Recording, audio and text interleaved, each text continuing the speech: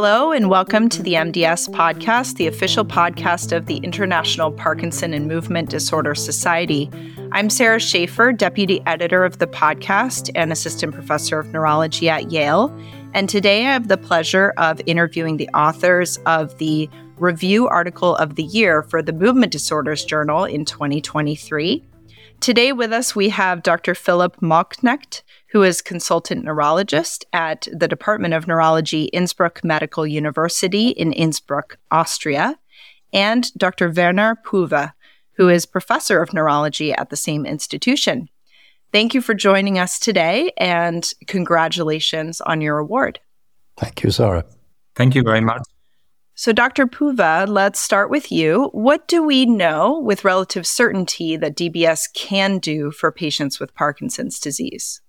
Well, we do know with a lot of certainty that DBS is efficacious in reducing motor complications from chronic levodopa therapy of Parkinson's disease, i.e. reduce motor fluctuations, increase on time, reduce off time, and also reduce dyskinesias in those who suffer from them. There are a number of randomized controlled trials, both for the SDN target, but also to some extent for the GPI target, showing that consistently. We also do know that in patients who have tremor, which is refractory to medical therapies, they are very, very likely to profit to a considerable extent from DBS. So we have these certainties, and we do know that by this procedure, the drug requirements are dramatically reduced, requirements for oral medications. And we also know from extensions of these trials that these effects are long-lasting. Now, I've had a lot of conversations with patients in the clinic when we are considering deep brain stimulation, and patients often ask when discussing this, will the effects wear off? Based on your findings, how would you answer this question? Well, I do tell my patients, who also ask me that kind of question, that no, these effects do not wear off. So even after years, and we're talking about up to 10 years or more of DBS, these reductions in off time, the reductions in dyskinesias, or as it were, tremor control, they do persist. However, I also tell my patients, of course, that this is a treatment, a procedure which will not stop the disease in itself from progressing. So there will be some degree of increased symptom load when it comes to the on-motor function these patients experience with time. Now, Dr. Mauchknecht, with regards to the effect on disease progression, can you discuss the animal data and also what theories have been proposed for how DBS could influence neurodegeneration rates in patients? Well, regarding animal data, I'm really no expert, but there are indeed a couple of studies in rodents, in toxin-based rodent models and primates that do suggest that DBS might be neuroprotective in terms of sparing dopaminergic neurons and also increased movement tasks. And also there's a prominent study in alpha-synuclein overexpressing rat model that showed similar effects, so nigral neuronal sparing and improvement in motor deficits in mice that operated versus mice that were operated but kept off stimulation for about 3 weeks. So regarding animal data, they have prompted that DBS might be neuroprotective. But whether this translates to humans, of course, is much more difficult to answer. And we've made an effort in our review to find studies that have assessed patients in the long term of medication, but also off stimulation, because off scores are generally accepted as a disease state. And averaging the scores we found across the 5 studies that reported such scores, we found an increase of 1 point per year on the UPDRS-3, which is a bit less than 2 historical cohorts, also in advanced patients, which found about 2 points. But what one has to say is that those studies did not follow patients that late as the DBS studies, and also there might be a survivorship bias. Also, there's uncertainty regarding potential carryover effects of stimulation and the levodopa long duration response. So really, there is no firm conclusion that can be drawn from this. But there are two other studies that can help with this question. There's a 18F-DOPA PET study in DBS patients. After stimulation commencement, they found a decline of striatal dopamine binding of 10 to 12%. That's comparable to patients without stimulation. So also this does not point to a disease-modifying effect. And there are also post-mortem studies, actually two, that compared histopathology of the substantia nigra and also striatal dopamine levels and did not find any difference between stimulated and not stimulated patients. So in summary, we cannot find any evidence in humans that DBS is disease-modifying in its true sense. So I like the little addition that you put at the end there, in its true sense, because then in the paper you dive into very important measures such as disability, institutionalization, survival rates in these patients. Can you review what you found there and whether your findings suggest an effect other than what might be expected with just the known improvement in symptoms from DBS? Yeah. So you're basically referring to a more pragmatic approach with a definition of disease modifying.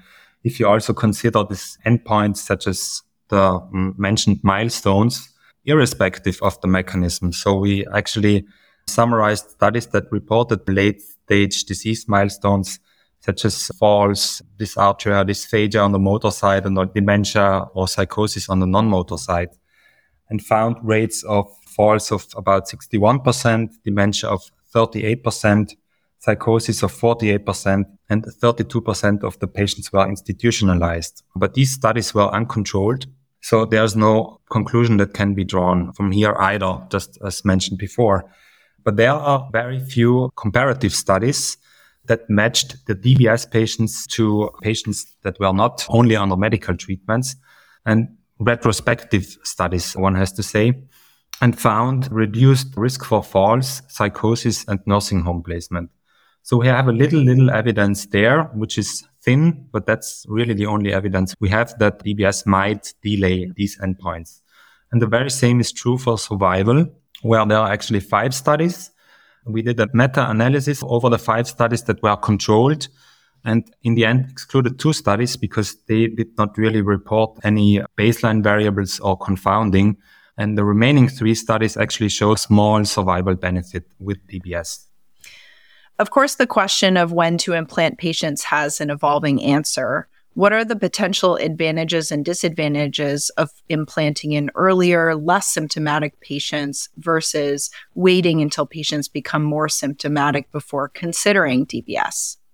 Well, the bulk of the evidence for the efficacy and outcomes after DBS are based on samples of patients with Parkinson's disease who were into their 10th, 11th or more years of disease or even treatment, like 11 years or 10 or more years and on levodopa. So these patients have advanced Parkinson's disease and they oftentimes have additional non-motor problems and have advanced disability. So it's a fair question to ask, why wait? If we know this procedure is effective, why not approach earlier populations like was done in the early STIM trial, where there was a cutoff of 3 years of duration of these motor complications come in much earlier, which means, generally speaking, and that was the case in the early STIM trial, that we're now approaching younger patients, and that would obviously have an advantage of having less risks of surgical side effects, having fitter patients. And of course, not surprisingly, demonstrated by early STIM, the procedure works just as well in this earlier stage of the motor complication career of subjects. But the crucial question is, does it confer benefit that would translate to outcomes longer out?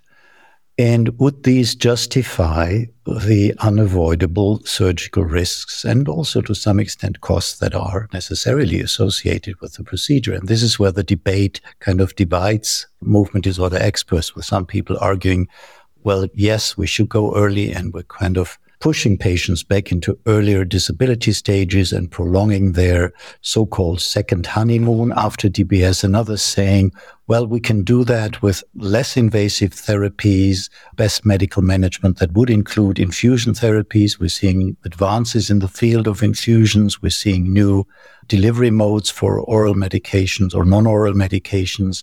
So it's hard to make a final judgment what is right or wrong here. In my experience, a factor that comes in, whether you go for DBS earlier, and this is still speaking about people who have motor complications, dyskinesias and or motor fluctuations, to go earlier is, of course, patients themselves oftentimes want this procedure because they are keen to reduce their pill burden, to gain more independence in their daily routines and activities. And this is sometimes a driving factor that comes into the equation, even if the treating neurologist would say, well, we can do this and that. A patient might say, well, I don't want to take further adjunct therapies or number 7, number 8 dose of levodopa, or I don't want to have a pump for apomorphine as we do in Europe, or intestinal delivery, or maybe in future subcutaneous levodopa. I want DBS. So this is something we're all dealing with, and we know it's safe. So there's little reason to not go in earlier if that is the patient perspective on it. A completely different question is how early. We've been talking about, or I've been talking about, early STIM type of population, those with the established problem of motor complications. But there have been trials, and we refer to this in this review paper as well, where the procedure has been used in patients who did not fluctuate or did not have dyskinesias. So prior to any of these classical indications even being present. And personally, I'm very skeptical about this. I think we have very little, to say the least, actually no true evidence that would justify going in with this procedure in patients without motor complications in the first place. There have been arguments about pill burden, and there have been data showing there's reduced drug requirements, but that in itself, I think, is not a sufficient reason for this procedure to be employed. And I would assume, based on what you just said, that logic would exclude the group of patients that are tremor predominant and non-responsive to oral medication. Exactly, Sarah. That is an important group, of course, to think about. And I'm glad you're bringing this up. Those with drug-resistant tremor, and want to be careful to be sure one is really dealing with drug-resistant tremor, that one is not dealing with underdosing or limited exploitation of the armamentarium. But let's assume everything reasonably, sensibly possible in terms of drug treatment has been tried and there's no sufficient control of tremor. We have these patients and their regular attendance to our clinic. And for them, obviously, SDN DBS is one procedure that comes to hand where there's robust efficacy, that it is very likely to work and make a big difference for these patients. But the landscape here, again, as you well know, is changing with the advent of focused ultrasound. And focused ultrasound as a procedure is targeting just that population. And of course, one has to carefully weigh what to choose. I would personally still, in maybe the majority of such patients, prefer a DBS procedure because that will take care of, if you do it because of the tremor control, it will also take care of what might be in store for these subjects later on in terms of developing more severe symptoms of the bradykinetic rigid domain. And that will have been dealt with the DBS. And whereas the focused ultrasound target, the thalamus, would really only deal with the tremor. Yeah, and of course, there's the mix and match approach, the bridge, the focused ultrasound bridge to DBS, et cetera, et cetera. All things that need to be considered, of course. So throughout the paper, you discuss the challenges for studying this and the limitations of all of the papers that you included in the review. How do you think it would be best to study the effects of DBS on disease progression, on disability, survival, and prolonged effect going forward? Do you think your core question how does DBS change the course of Parkinson's disease will ever fully get answered. Dr. Puva? That's a very difficult question, Sarah, to answer. Obviously, what one would love to see is a randomized controlled trial where patients are randomly allocated to best medical management, including everything you can do, and DBS, and then they would be followed for 10 years. And that is very hard to achieve. I don't think it's impossible to do that, but if you imagine the career in those who would not be randomized to the DBS arm, they might still end up there in the course of the trial. So it's a challenge. But we have seen large pragmatic trials that in the medication field. We have had large pragmatic trials going on for 7 years, like the PD-Med trial, comparing levodopa-sparing strategies versus levodopa. And these trials are less rigorous, maybe methodologically, compared to a very strict randomized controlled trials, but it's feasible. So it's all an issue of who's going to pay for these types of efforts. And is there enough pressing need for it to be done? Or will we have treatments in a couple of years with all these disease-modifying trials ongoing with approaches like anti-synuclein approaches, other approaches that will change our whole perspective on what is needed to change the long-term outcome. And the interest in can DBS do it or not might undergo a change if any of these disease-modifying programs that are ongoing and in clinical development right now would bear fruit. Certainly a lot to think about. Who knows what our subspecialties future holds.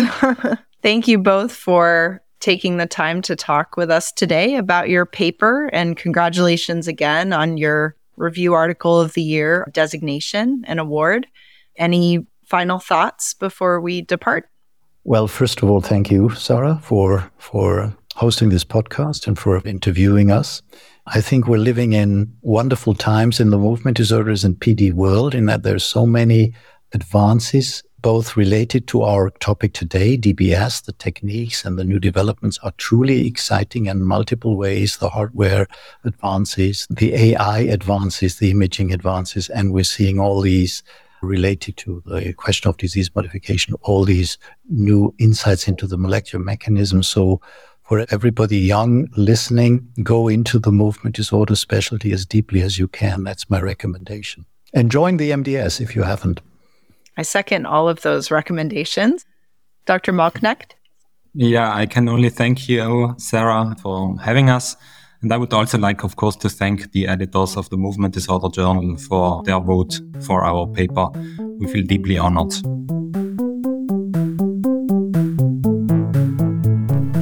The views and opinions expressed by the participants in this podcast do not necessarily reflect those of the International Parkinson and Movement Disorder Society or their affiliated journals, Movement Disorders and Movement Disorders Clinical Practice.